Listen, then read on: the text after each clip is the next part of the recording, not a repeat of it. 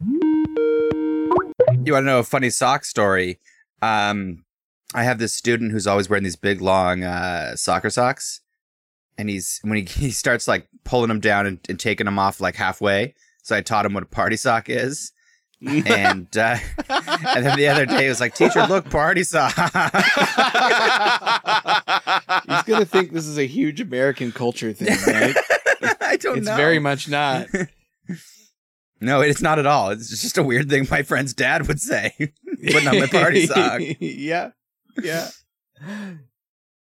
Yeah, we all know what a party sock is.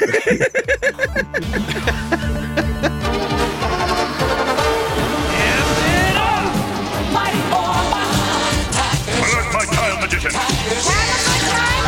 I vote for a return to burning coal.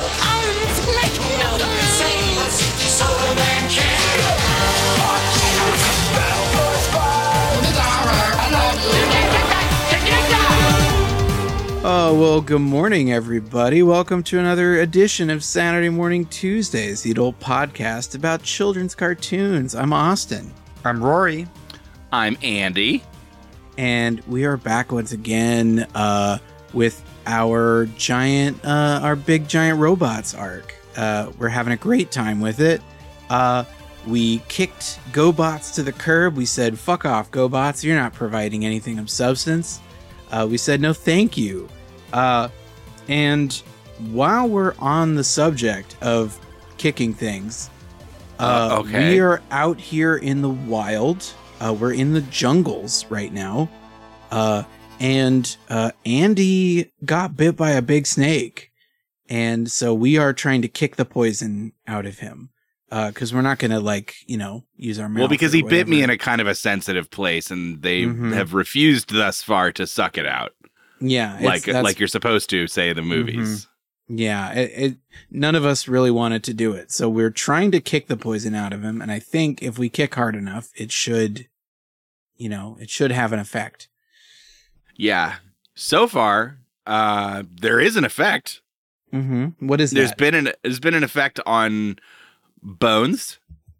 Mm-hmm. They're certainly cracking, but I think like good CPR. I guess sometimes that's going to happen. You're going to break bones to save a life. Yeah. Yeah, exactly. So I'm willing to sacrifice a little bit. And I think kicks are sort of the like the friend version of suck, right? That makes sense. Boy. That math works out. Actually, I've seen that on like a sign at one of those home goods stores.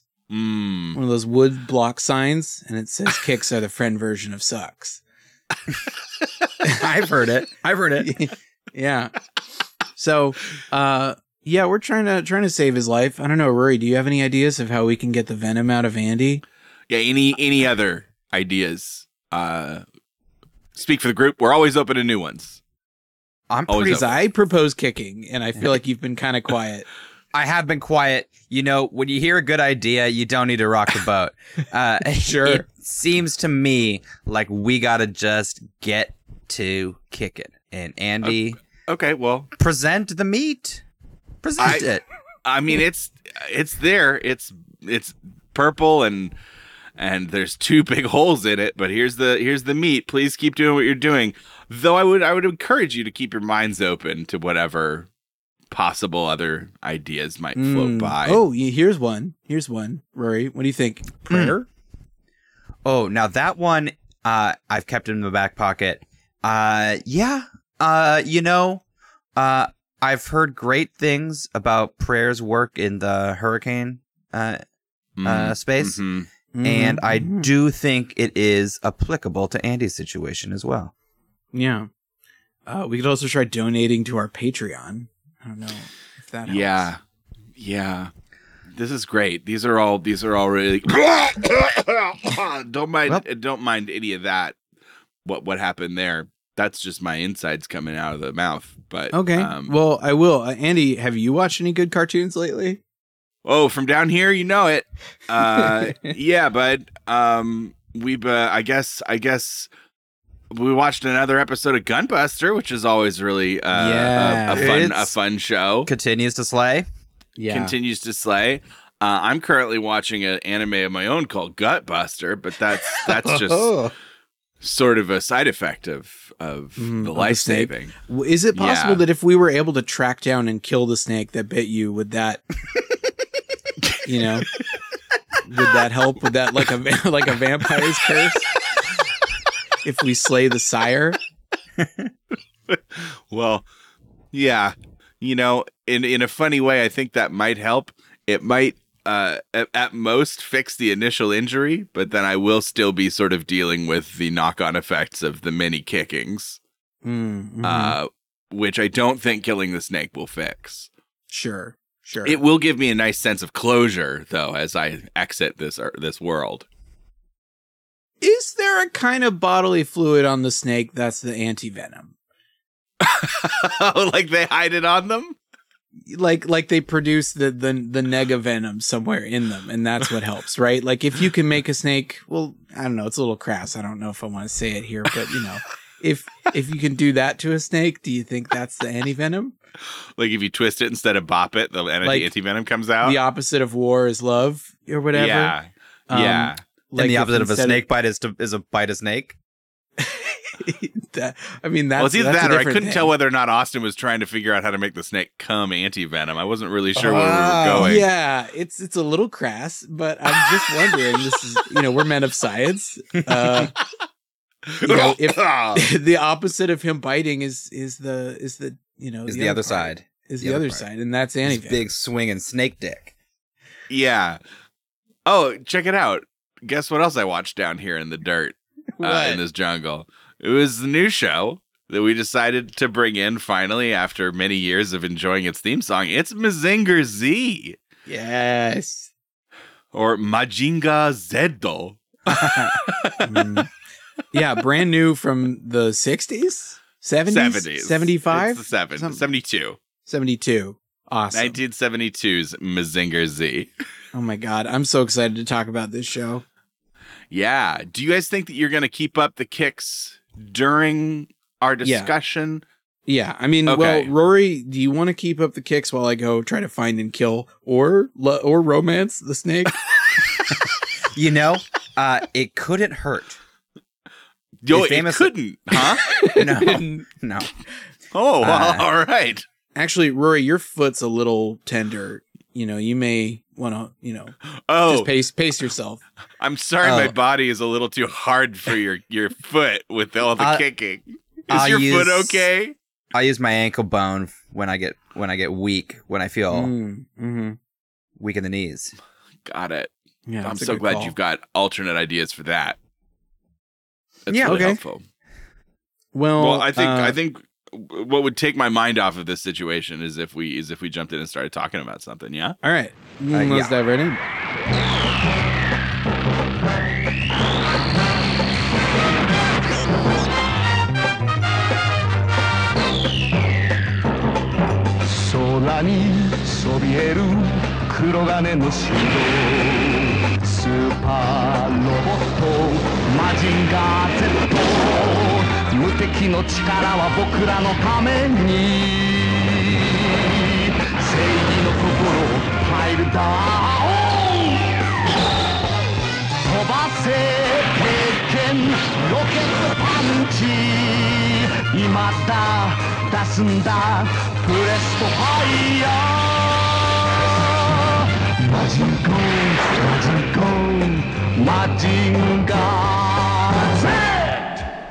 All right, well, we've got a moment of quiet. Austin is in a bush with a snake, and I have not chosen to ask further questions. Oh, snakey baby. Oh, you have a Andy Venom. Give me your Andy's venom. Your Andy Venom. Oh, that could be a problem. This is Andy Venom, not Anti Venom.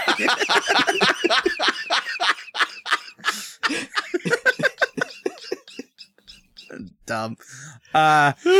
We watched a new show this week. We watched Mazinger Z, and we jumped into episode 46. The Ninja Twin Mechanical Beasts appear. We're gonna get into all this, all the synopsis stuff that doesn't make sense quite yet, because we jumped in headfirst, just like y'all about to. The synopsis says, Dr. Hell intends to blow up the research institute with a cobalt bomb and sends 2 twin robots, Brozas, S1 and S2. And that is the description. That is, we got to say how that is spelled, at least in English. Brozass. Brozass. Or Brozas. But Brozass. Yeah. Majin Go. It slaps. The in-episode music. Yeah. Also, Oh my God. really hot. Yeah. Oh man. Just on all cylinders. This honestly, this comes out pretty hot for 1972. I agree. Yes. So like my feeling was maybe a little more tempered than you guys, but like for a kids show from the 70s, like its contemporaries are doing a pretty like it's just Speed Racer, Astro Boy, and yeah. Well, I was even on the American side, right? What do we got going on in the 70s? Like we got Scooby Doo. Yeah. Like it does on one hand feel very much like a kids show from the 70s. It isn't timeless, and yet pretty delightful and beautiful and punching above its weight. mm-hmm. Yeah, another a sort of smattering of animated TV shows that were coming out in 1972 in the United States. We've got The Amazing Chan and the Chan Clan. We've got continuations of the Flintstones. They're just still doing the Flintstones. Jetsons. We've got some extra Josie and the Pussycats content. There's the continuing constant Scooby-Doo and the original C-Lab 2020. Coming out during this time, and it is interesting to me. A mile wide, an inch deep, all of it. Yeah, exactly. That's the thing. Is that like watching? Because I've watched several of those shows, obviously, and they're so much heavier on the nonsense and the time wasting. I feel like, and I think the strongest thing I can say about watching Mazinger is that I never felt like it was wasting my time. Like, No. Not there much. was never not a lot of escapades or overwrought robot battles. They're they're tight. And Yeah. sometimes you watch these old cartoons and like the scenes kind of drag for no reason, right? Like they just sort of like linger on a shot, or like they constantly repeat shots, or like people talk too slowly. Like this show is like, we know you got somewhere to be. Plot point, new thing. Fight for a second. Plot point. Let's move it on. And then the episode was over. There's horseplay with the baby that we'll get to, and A little. Not much. Yeah. I guess I don't know. It felt the baby thing felt odd because it was sort of superfluous until the baby is kind of a Chekhov's baby at the very end. yeah, absolutely.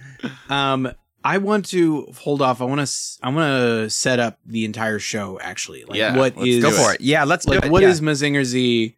Why is it? Why are we doing it as part of this arc? And the answer is that it is not terribly complicated to explain. Mazinger Z is the name of a very big robot, and he is piloted by our sort of milquetoast hero. What is it? Koji Kabuto? Yep, Koji. And Koji? Yeah, Koji. It's Koji. Yeah. And I'm guessing that he hangs out with sort of a similar to Speed Racer kind of like crew of like a woman, a little kid, an old guy. And he's sort of the guy who uses the magic special vehicle to defeat evil, to defeat a bunch of Dick Tracy villains. And I mean, that's kind of basically Speed Racer in a nutshell. Only this is in the mecha, very firmly in the mecha genre. I would say this. So we've talked about this a little bit before.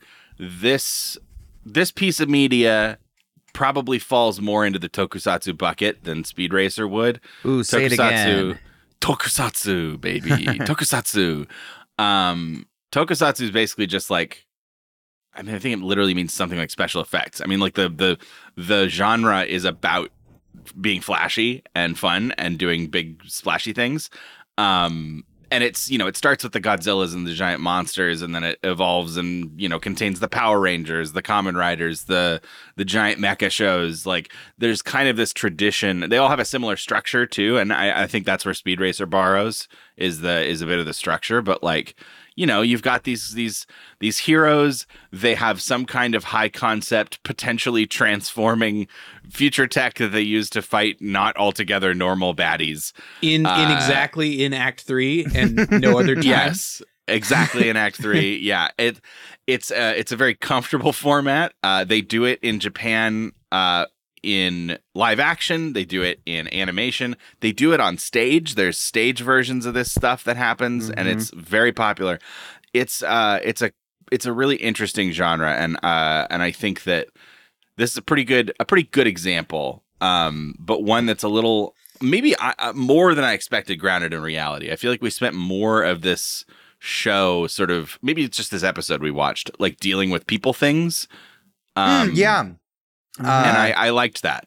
Yeah. And actually, I mean, so we get a fair amount of the, we mentioned before, it's not really nonsense, but the high stakes robot stuff is pretty present. I would call it at least half the episode with the bad guys and the ninja robots. But yeah, it felt very human. It felt like we were saving the robot fight for the end, with some robot hijinks leading up to it. Yeah. Just great pacing. Great all around. Yeah. On that front. We were drawn to start chatting about the episode specifically. We were drawn to pick this episode or a few other episodes because in the synopses, in the list of synopses for all these episodes of Mazinger Z, there was a few names that kept coming up. One seemed to be a primary antagonist named Dr. Hell. And the bad guys are so goofy. Funny. It's a silly name.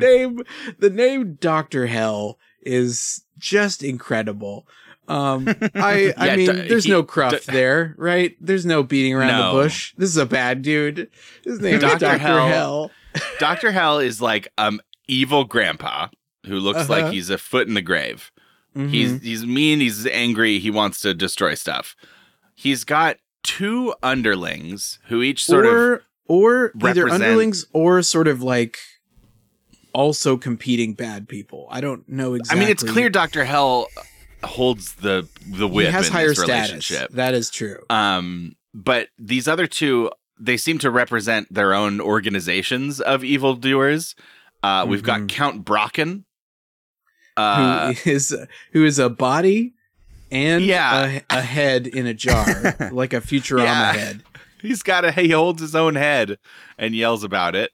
And then we've got Baron Ashura, who is doing like a Two-Face thing with like, I think, could you tell? It seems like a lady half and a guy half. Yeah, it's a lady half and a dude half, and it speaks with both a female and a male voice at the same time. Which is fun. It is fun. The design is goofy as all shit, but is a fun idea that I know they will not explore very deeply. They will not be dealing with gender identity a whole lot necessarily, but they're fine. At the beginning of this episode, they sort of outline their plan. Dr. Hell has identified a moment in time, because this is 46 episodes in. They have seen Mazinger Z rise out of his he like hides under. They hide him under like a pool at like some sort of research facility, like but they know exactly where he is. Institute is their home base. Yeah, like the bad guys know exactly where he lives. They've got a bunch of like security around there, so they can't just walk in or whatever. But like the bad guys know, and they've got footage, and they're like, okay, every time this giant robot comes out from underneath their fun swimming pool, it's unmanned for a minute until until Koji lands his like helicopter part into the head part. Yeah. So imagine that there's like a crew cockpit that's like a baseball hat basically for the robot. And that's where the guy's at. So that in between stage they can like blow it up. Yeah. And so their plan now is to plant their new cobalt bomb in the pool so that the next time Mazinger Z tries to come out, he triggers the bomb and explodes. And then they'll all laugh. And what I loved is that Count Bracken and Baron Ashura like start bickering over who's going to be in charge of the mission. And there's this amazing animated sequence where Bracken like has a plate of peas and he like flicks a pea into Ashura's eye. And Ashura's like, no, and like slams their hand on the table and their wine like flies into Bracken's face. Yeah. Yeah. Like wine sort of splashes weird, on his disembodied head and he's very steamed. like a weird adult food fight. It's so good. Yeah. But no, Dr. Hell already has someone in mind to do this, and it's the Bros-ass siblings.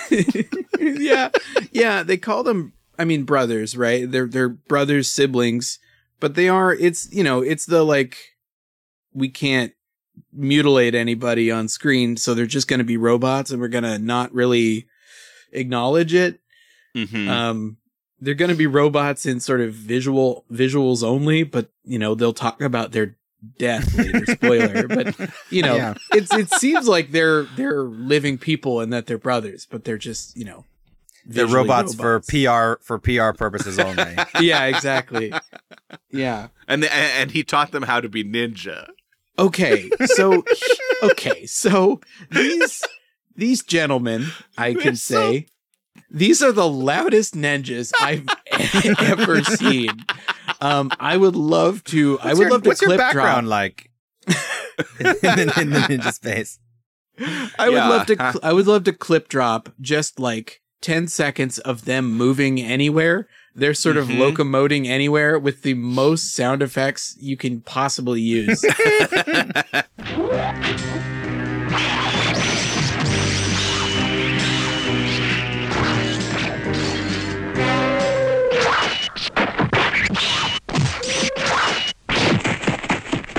It's so funny to think about these guys being like stealthy, and they're these sort of like walking tanks that are just going like, guys. As soon as they get to the base and they encounter this crying baby, it's like they shit all over their own dicks. They're just like, oh no, like chucking the baby back and forth. They're making stupid faces like they don't know what to do, and then they run. Well, yeah, because they're ninjas. trying to sneak up to the base to plant this bomb on Mazinger, and then a sad crying woman shows up out of nowhere with a baby in a basket right next to the laser grid front door. And then when the ninjas see the baby during their stealth mission, it turns into like a Mr. Bean sketch, basically. Because the baby's crying, and they're trying to quiet down the baby, and it's very entertaining. Yeah. It's very cute. When there are no ninjas. No. But basically then the baby starts crying, the ninjas disappear, they've missed their chance for now. And then our main characters, which is Koji, some sort of Sayaka. child, a adolescent, a youth, young ward or something. I don't know, younger brother, it's, whatever. Shiro Kabuto, young brother. Shiro. Okay, younger brother. Okay, and then I don't know, just the lady that they have. Yeah, I don't know if Sayaka. Sayaka. If she's like a their cousin or sister, girlfriend, whatever her deal is. I think she's supposed to be into Koji, so I don't think they're any closer than cousins. Mm-hmm. I don't know. It's 70s anime. I can't put anything off the table. Boy, you really can't, unfortunately. But yeah, so they all find this baby and take it in, and I don't know. This is sort of what the show becomes for a little bit. It does. Yeah. It kind of turns into a family drama. There's like some weirdly frank conversation where like the little brother Shiro, they're like, wow, why would somebody leave a baby? And they're like, well, it's hard to raise a baby today. And the little brother goes, yeah, some people just put their babies in the river, stick them in coin lockers. Holy shit. Yeah. Whoa. Okay. I mean, it gets dark again too when we find out about the baby's mom. Yeah. Oh, yeah. Although before that, there's a line about where the baby's just being fed by the woman, and who happens to have just a bottle of maybe formula ready. Somehow have that, but I think it's the kid who's like, wow, your feminine instincts sure are crazy. Or it's like, wow, you sure are a woman, huh? And she's like, the baby was just hungry. Like, what are you talking about? Like, I just fed the baby. That's not magic. Yeah. Although she later kind of reverses on that stance and says, it's kind of oh, men can't raise a baby. You're too useless. Which, whatever. It's the 70s. Yes. Because this presumably maybe teenaged girl also offers to raise the baby herself. I'm like, she no. Does, yeah. No. Yeah, you don't want to do that. So the then baby they comes find with a the letter. note. Yeah, they find the note. And it's basically saying like, hey, this baby's father died like last year and I'm having a really hard time and I'm going to drop the baby off. And then I don't know if she says it or it's just strongly implied that she's going to kill herself. Yeah. I mean, that's Which what they take sucks. from it. They're like, oh shit, Yeah. she's going to kill herself. Yeah, it's like she can't deal with it and she doesn't want the baby to die, but she can't deal with this anymore. And so she's going to go and so she's going to leave the baby with better people or whatever. Yeah, pretty intense for a giant robot show, I would say. And then and then Sayaka's like, I want to take care of it myself. No, we can't take it to an orphanage. And the solution they end up on is that, well, if we don't want to take it to an orphanage, we don't want Sayaka to raise a baby herself, Teen Mom style, I guess we better go find the mom and convince her to take the baby back. And also not die. Also not kill herself. To not to kill yourself. Yeah. Yeah. Well, we'll see how that goes. But Koji gets on his motorcycle and he goes off to do just that. And meanwhile, the ninjas are planting that bomb. Mm-hmm. And as he leaves, there's a ninja just like right outside. And it looks to all the world to me like he just kind of throws himself on the ground and hopes Koji won't see him. And he doesn't. And he's like, phew. They're not good. They're bad ninjas. Yeah. Bad ninja. So at this point, I was really not sure how this show was gonna, stick the landing. What exactly was gonna happen here. And the very interesting twist that I think is brilliant is, and I don't know if they really do everything with it that they could have, but this woman is off wandering the cliffside, ready to jump off the cliff. And then all of a sudden above her, she overhears, Baron Ashura. Yeah. And all of the forces of doom or whatever talking. You kept track of all these characters a lot better than I did. There was a lot. Yeah. There were. I had to do some separate research. Okay.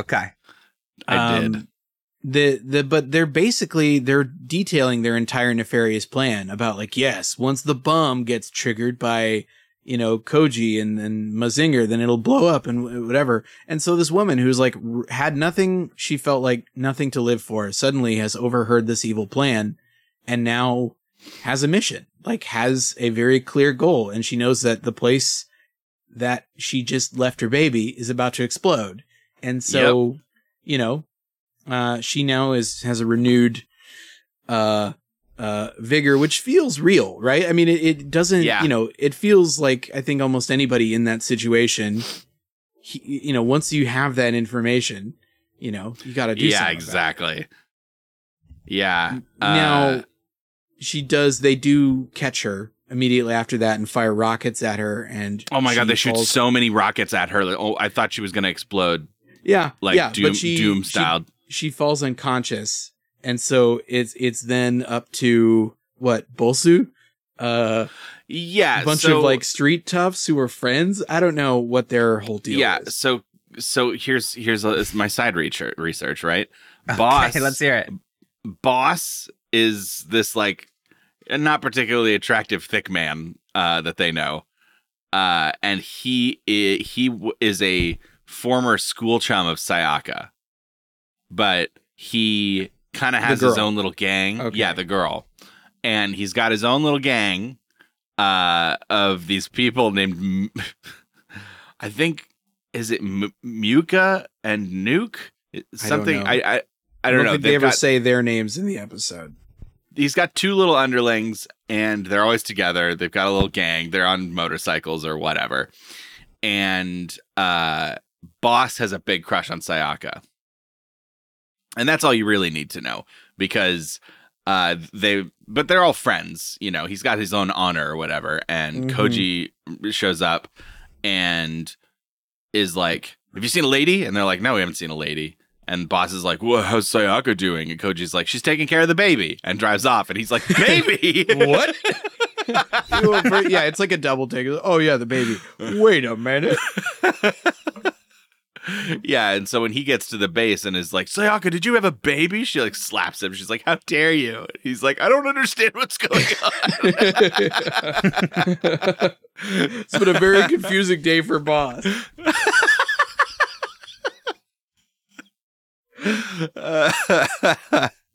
But yeah, so she asks them to go help Koji look for the mom. And so they all head back off.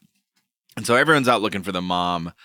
And I guess that's they all sort of collide at the same time. Like Koji finds the mom and like saves her from some falling rocks that the ninja robots have been trying to crush her with.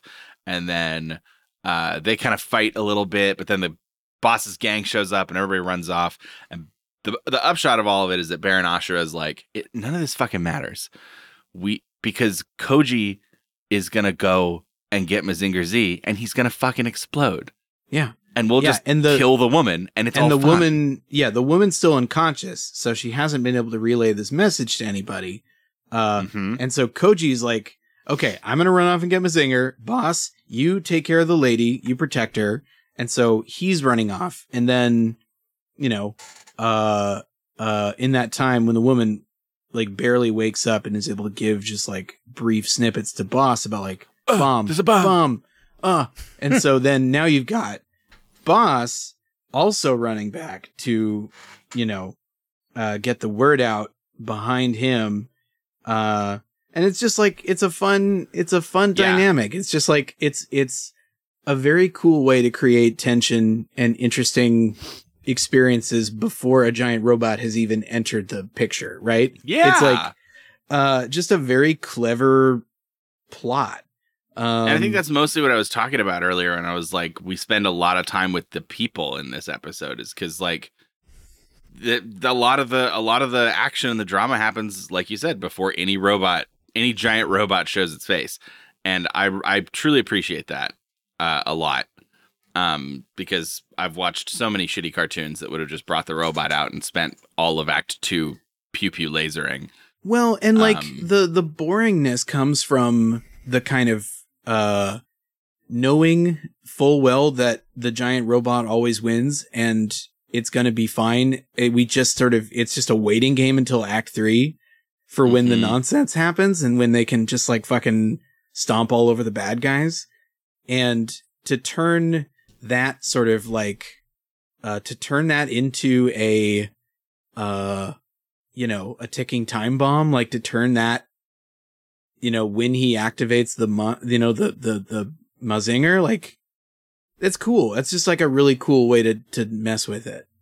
I agree. Yeah. And so he gets back to base and he's like launching the robot and it's raising up and it's like a foot away from the trip cable for the bomb. And this is where Chekhov's baby goes off. This is the one thing that's like just stupid, right? You know what I like? So it is stupid that the baby pays off like narratively. It's corny. It's really corny. The thing that wound up working for me was that in a children's show, usually what's going to happen is there's some reason why Mazinger's better than the bomb and bombs are and he wins. Right. This mattered apparently. Yeah. It seemed really like high stakes to not have the bomb blow up on Mazinger. Yeah, because what the baby does, to say it, the baby just happens to hit the emergency stop button that's just on the wall next to him, and the baby just sort of smacks it because it's bright and colorful. And so it stops the robot from hitting the trip cable like inches away. Which gives Boss just enough time to catch up on his motorcycle to hop out and go, "There's a bomb!" And they all finally realize there's a bomb there. So so they're able to get out around it. They cut the wires and so they're able to do that. And that means that the full sort of Mazinger activation sequence can happen in all of its glory. And the song plays. Which one, though? So there's a regular song for Mazinger to, for the pilot, for Koji to like land in the crown of the robot and to sort of go out and start fighting. And he's, fighting the Brosass brothers. And and then, I don't know, whatever, there's some reason why he's not kicking their ass. Right? Like there's some problem. He, like the windshield gets smashed in or something, and he's getting hit by electricity. And so he has to summon. Well, it's also that Ashura has the other two gang members and the mom hostage. Oh, and that's is like, right. Is like threatening him, like, "Hey, don't come any closer, or I'll fucking ice these bitches." Right, yeah. What I want to talk about is my new love in this world is Jet Scrander. Because apparently this extra component, this sort of Deus Ex Machina of Mazinger Z is called Jet Scrander, which is this like extra drone, which I guess becomes a belt and the wings on the back of the robot, but it's like a little drone aircraft that launches separately, and it has its own theme song, which we will play right now.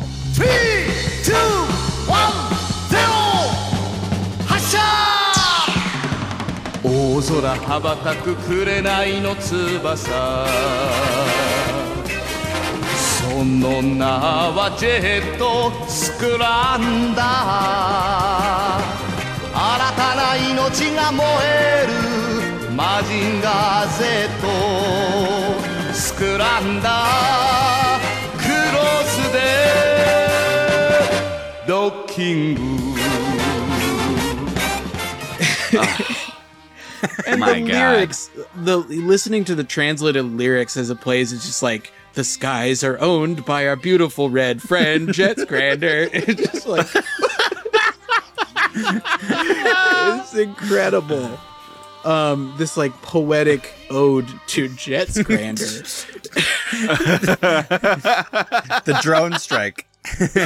Yeah. My question is, why doesn't he have the wings on all the time? I do wonder. Although it seemed to help because he's that he didn't this time. Yeah, well, he's modeled after the toy, I assume, or at least modeled to be that kind of toy. But yeah, wings are good. Have wings if you can. Have wings if you can. Yeah, have Jet Scrander if you can. If you can get Jet Scrander, oh boy, game over. I mean, yeah, it's somehow, he does it, I guess. I guess he destroys the bad guys real quick once he has Jet Scrander. And and I don't know, so this is probably the biggest faceplant of the episode is the day is saved. We find out the baby's name is Shinchan, which I think is pretty funny. That is funny. Unrelated to the show, but and then they just sort of muse about the mom. They don't really talk to her. They lay there in the flowers. She's happy. And they're like, I don't think she's going to be killing herself anytime soon. like that's the vibe it has. The day I bet saved. she's learned. Yeah, now that she knows that life is good, she won't kill herself, which sucks, honestly. I mean, to say nothing of the socioeconomic factors that may be plaguing her still.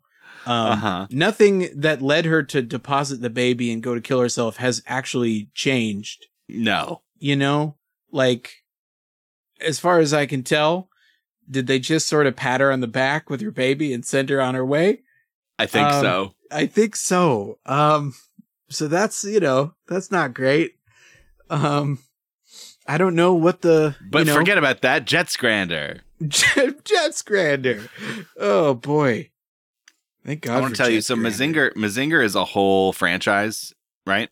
There's a bunch of different Mazinger shows or related shows to Mazinger Z. And there are, across the shows and across the various different robots, there's an article on the Mazinger wiki that's just called Scranders. Because I guess that's sort of a more general term. They're flying vehicles that attach themselves to robots. And so we've got, Jet Scrander, but there's also Venus Scrander, Z Scrander, Kaiser Scrander, God Scrander. Ooh. Oh, I'm very into God Scrander. And then Emperor Aureola. The boob part? circles? Well, it's got an E at the end, not an A. Aureole? I don't know. I don't fucking know. I just wanted you to know that there's more Scranders to enjoy. Thank God. I hope they all have their own song. Let's play us off with the more Jet Scrander.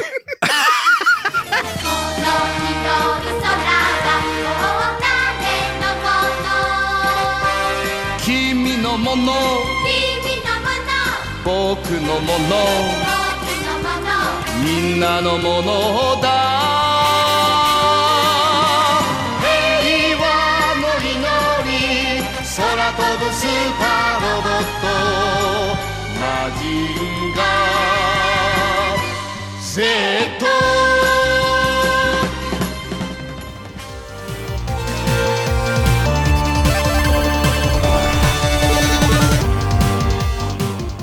Andy, it is jingle o'clock. It's money. It's 0 money 30. We're getting them. Whoa. We're getting paid. Are you ready? Yeah. Are you ready to pull up your boots and your gaiters and wade into the bog where the money lives and pull some money turnips out of the bog? Oh, so when my dad always told me money didn't grow on trees, it was explicitly No, it was in the bog. They grow in the bog. It wasn't to tell me something. It was just, no, you're in the wrong place. Yes. So, anyways, Yeah, I'd love to wade in. The bog with the money turnips is just the reality of life and nothing to do with the sponsor of the week. So put that out of your mind for a moment and tell everybody about Justice for Johnny. Yeah, Justice for Johnny. Oh, I forgot to say, Johnny's a clam.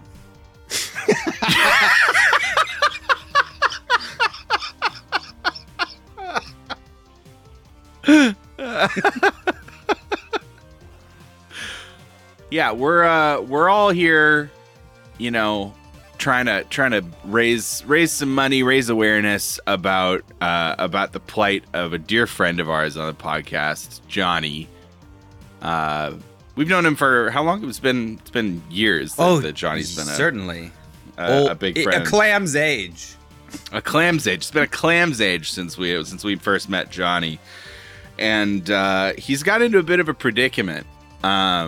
See, he recently got trawled out of the ocean. I don't know if you trawl for clams, but if you do, he got trawled out and turned into one of those like. I don't know if you trawl for clams, but if you do, he did. Yeah, no, it's actually, it's quite a crazy story because he was just sort of like clams float in the middle of the ocean sometimes. Yeah, exactly. On the move when they need to, when they're migrating for the winter.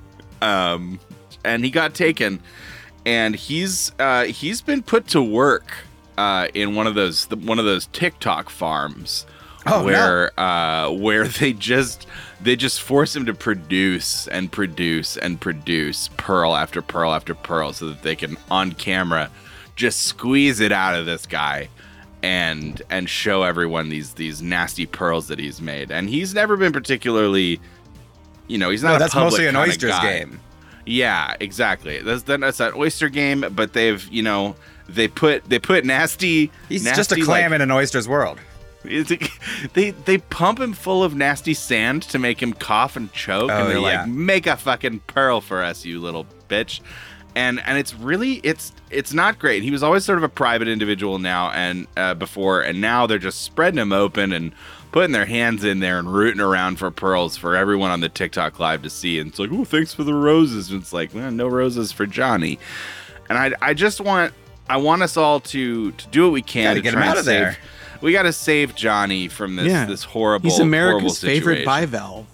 America's absolute favorite bivalve and a long-running patron to our podcast. And I just feel like, we shouldn't be doing this sort of thing. Well, wait, how can we get him justice? Well, first of all, you could donate to our Patreon. Yeah, no, that's sound. That's gonna do it, right? That's gonna do it, right? Second of all, It's what he would have wanted. it is because I don't actually know if Johnny's doing okay. But what we could do is we could get a group together, sort of a literal Ocean's 11, and go and try and save Johnny. But to do that, you're gonna need to. We'll accept donations of money, of course, but we'll also accept donations of contacts to. I thought you were going to say content. Content? No, we'll accept donations of contact to fun sea animals that have heisting ability that you may or may not know, like a really good octopus Tiger shark. or a tiger shark, perhaps, that has he can drive the car. Mm-hmm. I'm just saying we got to set up kind of a. Was that a shark in a car? They said it couldn't be done. He said it couldn't be done, but I think that's going to be the most fun way to save Johnny and truly get justice for Johnny is if we can kind of make a Disney movie out of it and like a real Pixar Finding Nemo spin-off. We just get a bunch of really fun animals and we save our friend. If we live stream all of that on TikTok, then maybe we can sort of build a reverse movement. Oh, see, that would be great too. We can put them out of business and then they let Johnny go. Yeah, see, all of these ideas are good ideas, especially the Patreon one. But I think I think still you know hung in your up heart. on this shark in a car. What part? I just would really like to see that be our primary business model is a TikTok with shark cars. Sharks driving cars. Shark Car Live. Yeah, well, anyway, justice for Johnny, and when we launch Shark Car on TikTok, please make sure you follow us and yeah. Shark Talk. Yeah, if you can sort of preemptively donate to the Johnny Memorial Fund, that would also help quite a lot as well. Yeah, he's almost certainly dead.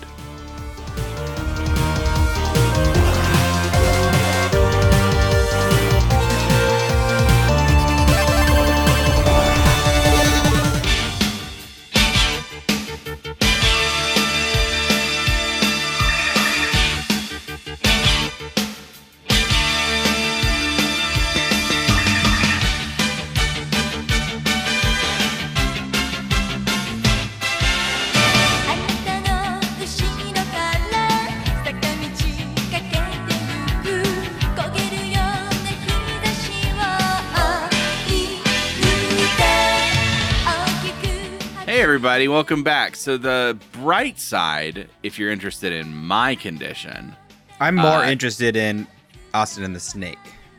Oh, well, okay, we can start there. How's that going? You're lost cause. We all know it. We all knew from the beginning. Everybody knew it. Well, I have a vial of liquid that I've been able to get from the snake, but I don't know. I don't know exactly what it will do, but it may be worth the try. Okay, how do we administer it? Well, I don't know. Why don't you tell us the thing you were going to say while I sort of figure that out? All I was going to say is that the kicking has done enough to my everything that I actually can't feel below my nipples, so I'm doing much better from a pain standpoint. So you just keep kicking away down there, Rory. Maybe it will actually work. I'm helping. But you are. I think it's great. What's not great is that I think I'm going to have to drink this. I think I'm going to have to drink this. Yeah, I mean, it's either that or the vial of precious anti-venom that I keep on a necklace around my neck, but I was going to save that in case I got bit. Yeah, and from my snake party in the bush.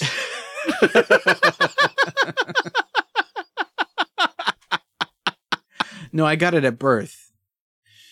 oh, you just had it this whole Yeah, time. I just don't want to use it necessarily in case I get bit. Right. You're waiting for a stronger I've sign. had it the whole time. Yeah. You need It's a that stronger or sign the from mystery. universe It's that that or the time. mystery snake liquid. Hey, I mean, I'm willing to try anything once. Yeah. So, the thing is, though, once I give it to you, it's not going to be as funny for podcasts. So I think we just sort of dangle it a little while longer. Well, maybe you're pouring it and it's really viscous and it takes this whole segment to sort of bloop out into my mouth. Okay. Does that work? Yeah, we'll start. Yeah, we'll tilt. Yeah. So during the rest of this next segment where I talk about Gunbuster, I want you to sort of imagine a slow molasses-like snake liquid sort of approaching. And then when we get to the wrap up, is that working for anybody? Is that doing it for you? Gunbuster episode 3, First Love, First Sortie. Following a falling out with Kazumi, Noriko finds herself paired up with a young man by the name of Smith Torin. Ooh, Sumisu. Yeah, baby. This is a good one, but we need to spend at least a moment talking about the cold open, which I found very confounding. Mm-hmm. Just to sort of describe it briefly, there's text on the screen that says, "For all you good folks, the story so far," which leads me to believe we're going to get a recap. But then instead, the rest of the scrolling text on screen is this absurdly long techno nonsense explanation of quantum whatevers and Weinberg salam theory. Like it just like it's minutes of nonstop fake science text while we get a completely unrelated audio over top. Yeah. Now, did you see where the text came from? Eventually, yes. It was like a term paper that It was Kazumi's high school physics notes. Yeah. And the audio under is Kazumi and Coach doing some kind of love ballad karaoke. Yeah. And all the other pilots are like watching and clapping. Well, we don't know if they're watching and clapping necessarily. I mean, we have audio, but it's all a black screen with white text with physics, with quantum physics data scrolling across it. It's very strange. I mean, it certainly got me to perk up. Yeah.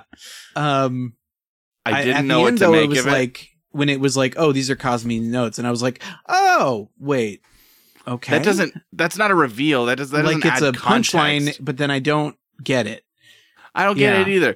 It was very strange. If you're gonna be like, here's the story so far, and then just plaster somebody's physics notes while we hear karaoke, like I get that it's helping us understand that Kazumi is very smart. And again, to recap, Kazumi is the secondary pilot character. She's the senpai. She's the hot big the sis. older, to Noriko, who's actually good. Character. Yeah. Actually, why don't we do a brief little previously on Gunbusters, since the show did not actually provide it. Yeah, I do want to say really fast that there's no transition after that. It just like we listen to a little bit of karaoke. It says those were Kazumi's notes, and then it goes straight to the Gunbuster theme, and it's so jarring. Anyway, never addressed. It may come back in another episode. We may sort of see where this is going. I don't know. Maybe. Yeah. So what happened? What happened previously on Gunbuster? So our main character Noriko is a aspiring mecha pilot, and she and Kazumi, her senpai, got to leave from the all-girls Japanese all-girls robot pilot high school. Yeah. And the two of them got selected to go into space and join the war effort against the aliens. And so that we have not really seen so far, but did at one point kill her father, who was a war hero. Once in space, they meet up with the big Star Destroyer style sort of ship that the world is using to sort of mount their defense and join other mech pilots from around the world. And they're going to take off into hyperspace to like join the front of the battle in like 9 months or 7 months or something when it gets built. The two girls go on a mission that dilates time and space, and things kind of fuck up, and they come back a little too late, and they have like a week until the ship takes off. And so Noriko's missed all of her training opportunity. Because remember, she was hired basically by the coach for her potential. He sees potential in her. She's very good at doing push-ups in a robot, but she hasn't done much else. Yeah, potential needs to be, worked out and given a foundation, and she has none of that, and she knows it, and she's nervous about it. You also left out the fact that they met a rival pilot named Jung Freud. That's right, and then and they all took their shirts off. So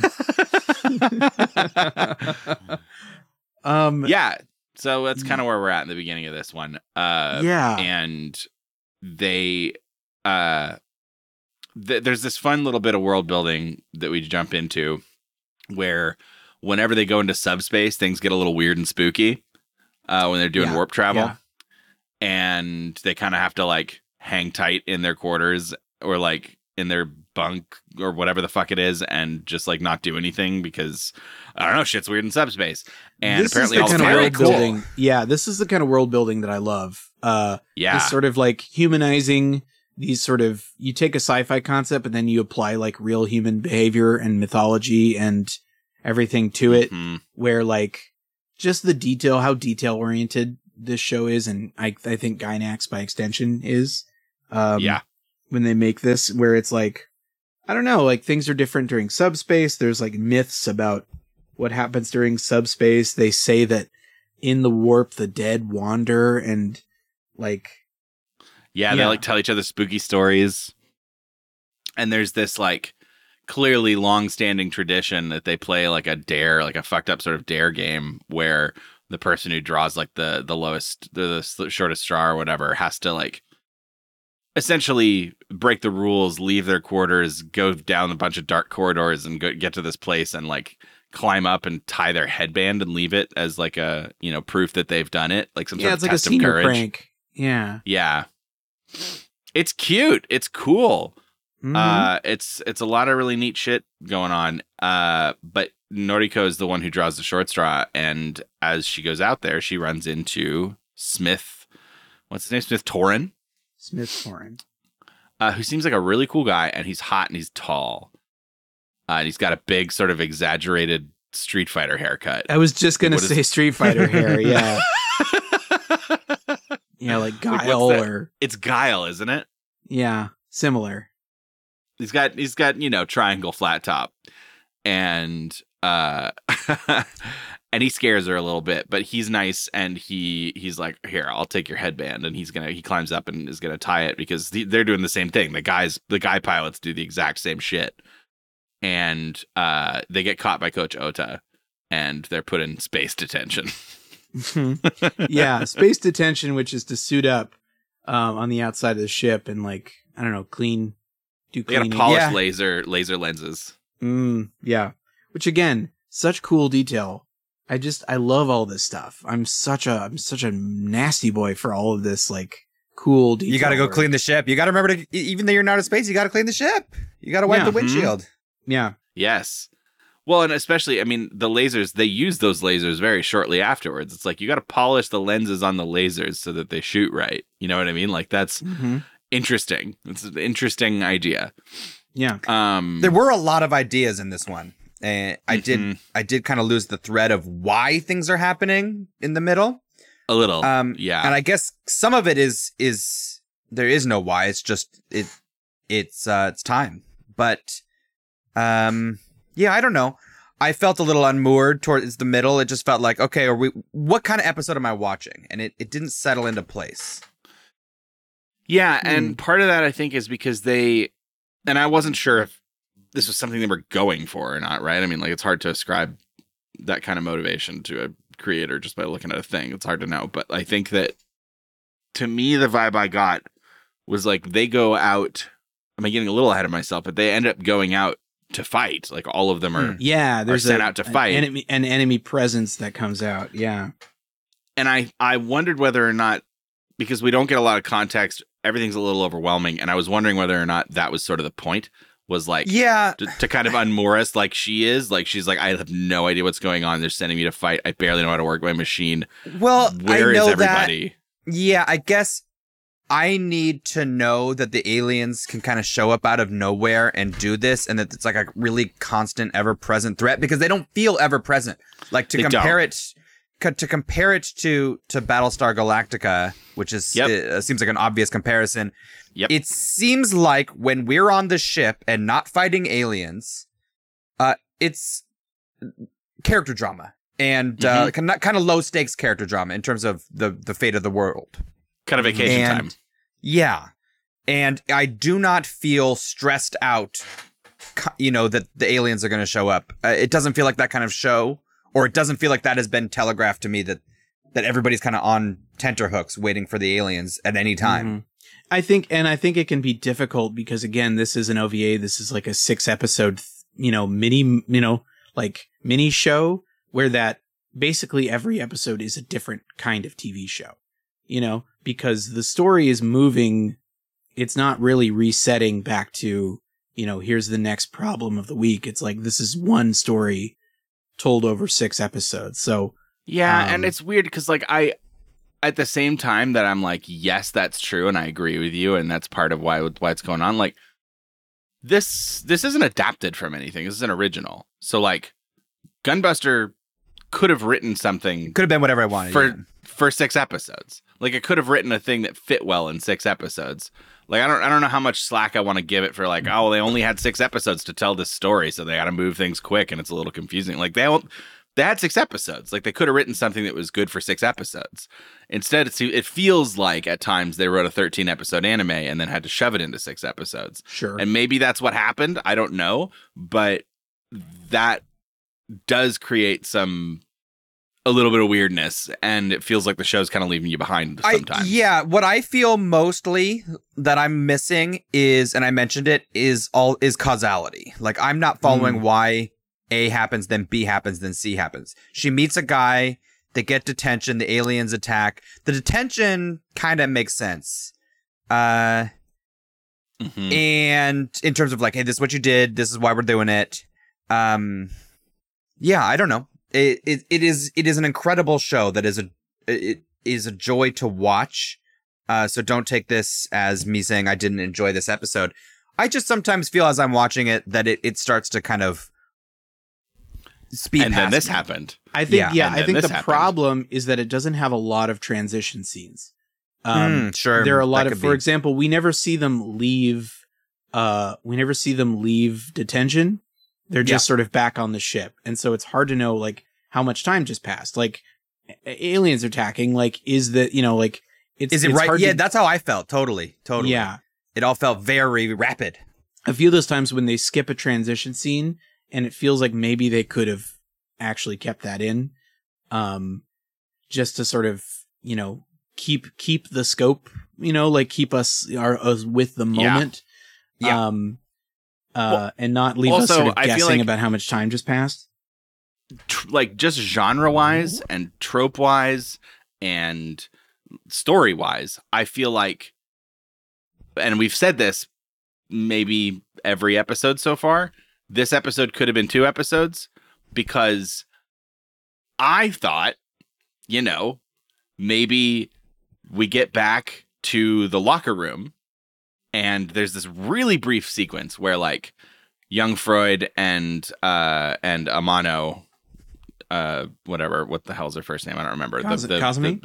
Kazumi, like, kind of throw Noriko some weird looks because she's like reading through the manual and trying to get dressed, and they're like, ho, she kind of sucks. And there's like this really, really, really brief sequence there. But I thought, for instance, a scene that would sort of play out would be, hey, I saw you as Smith, what's going on? And we'd start talking about Smith, and other people would find out that maybe she's gonna fly with Smith, or like that she knows Smith, and then like, okay, then we have the sequence where I keep forgetting your name, but the senpai is like, hey, Kazumi. Kazumi's like, this girl is not ready, coach. I'm not going to fly with her because we're going to get ourselves killed. Yeah. And Noriko overhears it, and it's like, oh my God, that's so terrible. And so, like, they're not going to be partners anymore. And so then it's like, okay, she partners up with Smith because Smith offers, like, hey, I'm a solo, like, let's do it. Then what about other scenes? It's like, oh, you're going to partner up with him? That's fucked up. You're going to get each other killed. Like all these other possible sequences of, like, other people encroaching on this moment and finding out about it and commenting on it. But no, instead, we just get... It's like it's happening in a fucking vacuum. Like, she and Smith get together and they're flying together. We never even find out what's going on with the other girl. Did she get a new partner? Is she out there flying solo? What's going on? What's happening? And this would be where I might agree with Austin's earlier point about, time management, because we do not have the page space, the screen time for everybody's reaction to everything that happens. Sure. Which is unfortunate for a show like this, because that's what I want. It is what I want.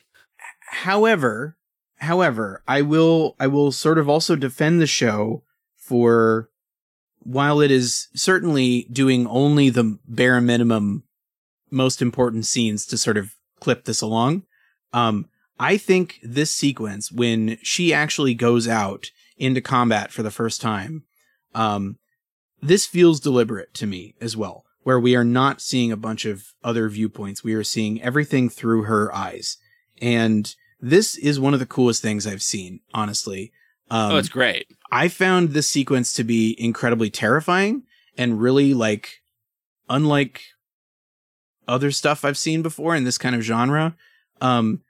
Because she goes out and in her robot, all she has, her entire view of combat is this, like, porthole in the robot with a battle grid on it.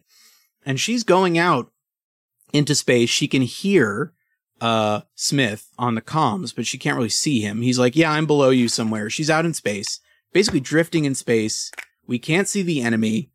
And all she can see is a little porthole, maybe some little, like, lights ticking on the, on where enemies are, but she's only seeing things like flash by her. She doesn't know where to attack, where to hit. She doesn't have the sort of grand scale of combat. And it's, like, terrifying. It is, imagine, like, she is, like, playing baseball out in left field with nobody else around, right? And there's, like, maybe something happening over at home plate, but she's just, like, out, completely by herself. Like, I don't know if a ball is about to whiz right past me. Like, I don't know, Nobody taught me anything. I don't know what the hell's going on. Well, and it's a very humanizing take on the mecha pilot, who's normally the robot. It's funny because in ways this show is so much more successful at what I'm about to say, at making the robot feel like an extension of the human pilot. Mm-hmm. But what they don't have is just kind of like a full perspective of the space of the scene. The cockpit is a limiter, not a not just an easy place to put a camera for to catch their reactions. Yeah. It's really cool. You always remember that this thing is difficult to fly and not like silly robot nonsense. Yeah. And it does feel real for war. Like, I've never been in war, and you're gonna razz me for this, but I have been in large scale airsoft combat before as a teenager. I did some airsoft events, and what you end up doing, what you do is you end up being holed up somewhere, scared, with your, like, weapon, like, behind a tree or underneath a rock or something, and you don't know what's going on. You don't know where anyone is. Maybe you see a little, like, pellet whiz by or something, and you're just like, oh, fuck. I don't know where anyone is. I don't know what's going on. Like, I don't want to move. Yeah. I don't know what to do. Like, you are confused. You do not have this, like, God mode view of the battle, like I think a lot of anime seems to do, and to limit her perspective there is, like, and to keep track of it. I think it's easy to show that she has a limited view, but to keep track of it and not let that fall off the narrative that like, oh, once the camera backs out, everything's fine again. Yeah, It's she's not. awesome. Yeah, no. They do kind of take it to the nth degree here when I talk about, the blending. I think blending might be the right word. Blending the humanity and the robot aspects. After the battle, it's kind of corny because there is a robot that is eviscerated, and it is somewhat effective, but it is a little corny to see somebody tending a robot's wounds like a Civil War nurse. Yeah. It's like, but there's a person in there. The person's okay. Is the person okay? Yeah, it's very odd. Yeah, the combat resolves because we just see these like weird outlines sort of blur and flash past her. I guess those are the enemies, but we never get a good look. And then she calls out to Smith and he doesn't respond. And the generals realize that they've been lured to this star. There's this star that's going supernova. It's like a red star called Leaf 64. And love that game. They've actually, yeah, man, I played so much of that at my friend's house. Yeah, they've been lured out to this place where I guess these enemies like to lay eggs in a star, and then it'll send it supernova as it hatches or something. Cool stuff with that. Yeah, they got lured out there and they're like, yeah, we need to leave. We got played. We gotta abandon. We're not abandoned, but we gotta retreat. So unable to find Smith, Noriko just goes back to the ship. And yeah, he dead. I guess he's dead. He's gone, I guess. Mm-hmm. And yeah, I mean, we sort of get this little montage of her afterwards, just kind of wandering like a ghost. She's just crying. She thinks to herself about how she didn't fire a single fucking shot as they offload her warhead back into the ship. And she goes to visit the men's quarters where all the men, the guy pilots are. And she opens the door and they're just in there fucking shells, crying. And they look up and she's and then backs away and leaves. And she finds the headband that he tied for her and just starts bawling. It's so upsetting. Mm-hmm. It's so upsetting. Yeah. It's what's crazy to me is that I love Robotech. I love Macross to death, but this might be better, right? This is it's clearly an evolution. Well, Roy Fokker, when Roy dies, it's very upsetting and sad, but it's nothing like this. Mm-hmm. This is crushing, and this is a guy that we met this episode. And it's I think that's the thing. Yeah, it makes it. Roy, they kind of, I know they wanted to rug pull, but also wanted to build it up, and this just took it. It was just like the tragedy of war. Yeah. Yeah. This is clearly people who loved Macross and were like, yeah, let's push this. Let's go further. Yeah. Let's fucking go harder. Wild. Yeah. And it's really upsetting. I thought we were meeting a new main character. Truly. Mm-hmm. He has that energy. They built him up and they gave him anime hair. They gave him anime hair. They gave him a design. They shared an indirect kiss. They did do that. They had some flirting. She sucked from his juice box. Yeah, he had a juice box. He gave it to her. She drinks from it. And once he leaves, then she blushes and has that great anime moment of, oh, I drank from his drink. An indirect kiss. You call it a great anime moment, and I call it the moment that's terrible and won't ever stop. Mm-hmm. Every show.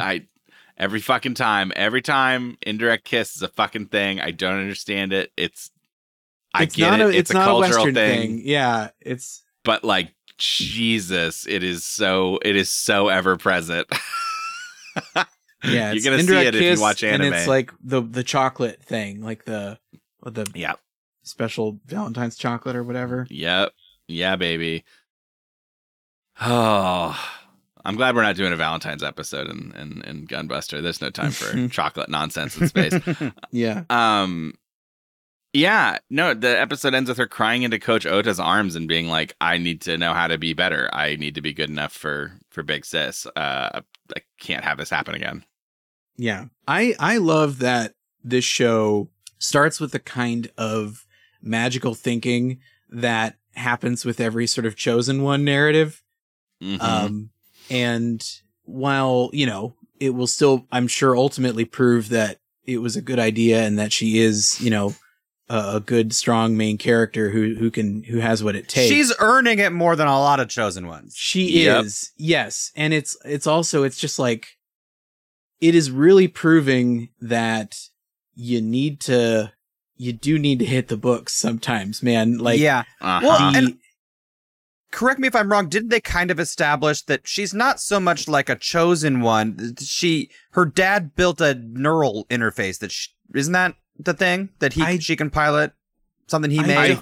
I think that there was an implication that has yet to be borne out into the actual plot that there is some sort of system that she's going to be good for. Like, that's interesting because that's not exact. That is in a way a chosen one. Like, she's the only one who can do it, but it's a little bit more taped down. It's not like she's prophesied to lead them to victory. It's like, she literally is the only one with the, the DNA to do it.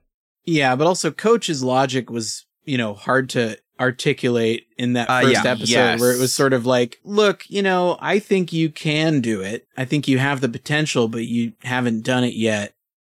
And everybody's I'll say like, I'm going to be annoyed if we go one more episode into like finishing episode 4 out of 6 without seeing her prove it somehow. I need to see her be cool next week.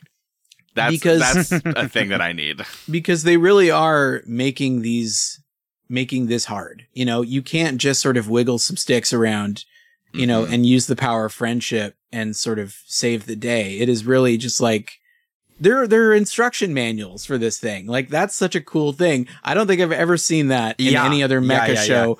An actual instruction manual. And seeing her, like, she's trying to read this thing and navigate, like, she's, like, in awkward positions in the cockpit trying to read the thing and see what it's pointing to. It felt very real. Yeah, imagine driving a sports car at 60 miles an hour on the freeway while you're reading the instruction manual for the sports car and you've never driven a car before. It's just, it's cool. It's just really cool. And you when you think, oh, she's fucked, and then she actually is fucked. Yeah. When you see that bear out and it's not just like, and everything was fine. It's great. I want to see more. I want to point out that there is because this show is sort of straddling the real robot and magic robot, giant robot kind of vibes.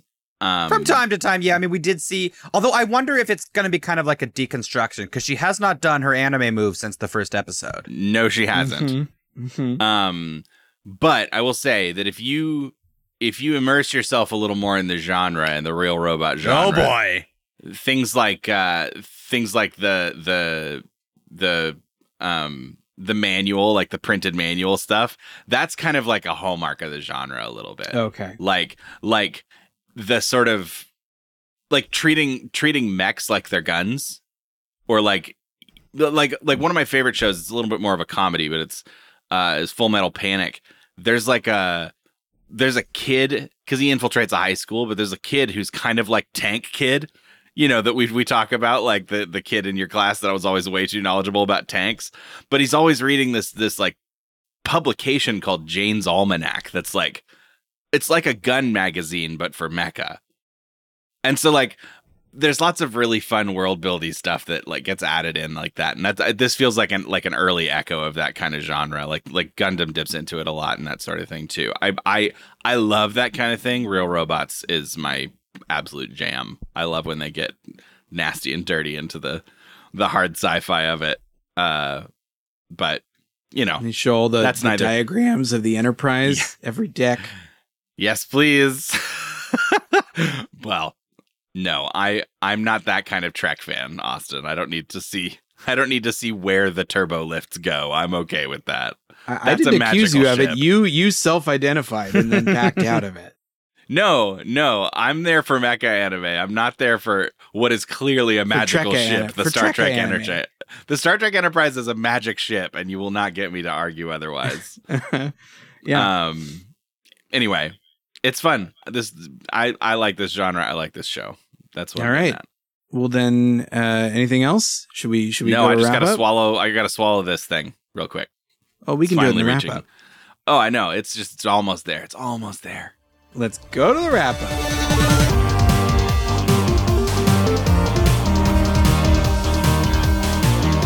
Okay, so Andy, it's been 10 minutes since the liquid started sliding down.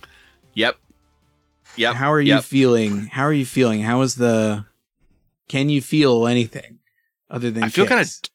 honestly, feel kind of dirty. Yeah, I'm not surprised. I feel a shame, like a snake shame. You shouldn't, man. No? No, dude. Is what's happened to me beautiful? You're control your own agency. I want to try kicks again. Oh, yeah. Yeah, all right. Just fucking late. I mean, I'm mostly pudding now, but you can kick what's left. Yeah, and honestly, if that doesn't work, I think we can probably we could remove your head and put it in a jar. The guy from Mazinger Z. Yeah, that'd be great. It would be also cool if you gave me the anti-venom from your neck, though. Man, I just don't know if a snake is going to bite me in the next 10 minutes. So, God forbid you don't have your head if in it happened to you, it could happen to me, and I just, I got to look out for number one. What can I say? Sorry, if don't get distracted. That's just the sound of me trying to bite your ankles out of spite. Am I reaching them? I can't reach your ankles. This is Hey, the Rory, worst. what did you think about our episodes today? I loved them. I wasn't sure where we were gonna go with Mazinger. I think we all want to see more, right? I kind of want to see another Mazinger. God, I don't kind know. of do too, but I don't know. It's so hard because, like, to part the curtain a little bit, like, we've got other shows that we could slot in here waiting in the wings that I also find interesting, but we could also find another time or place to watch them. Yeah, we can bring back a Giant Robots arc. I think they've got more than one show about giant robots, but I'll have to double check. I think if we walk away from Mazinger now, we're not going to come back. True. So if we want to watch a bit more of Mazinger, it might be good to do it now. Like, at least one more, just like to probe somewhere else, find another fun, get a little more Dr. Hell. Yeah, get some Dr. Hell focused content, figure out what the rest of this show kind of looks like. Cause I dug it. I really did. I had a good time in a way that I don't think I've enjoyed something from that time frame almost ever before. I know. Like I said, it does show its age. But it kept a lot of the juice. Yeah, much like a nice solid wood table that they made in the 70s. That is still looks great. This really, you can see the craftsmanship even today, 50 years later or whatever. Totally. Yeah. I mean, it's this or fucking what, Hong Kong Phooey? I'd rather not do that one. Maybe some speed buggy. It's just crazy. It's crazy how much more value there is on the bone. Also, than Speed Buggy and Hong here. Kong Phooey don't have jet Scrander. No, they don't. Play the song. Yeah, we'll see you next Tuesday. I won't, though. I died. We'll see you next Tuesday. Well, Andy's replaced by Jet Scrander.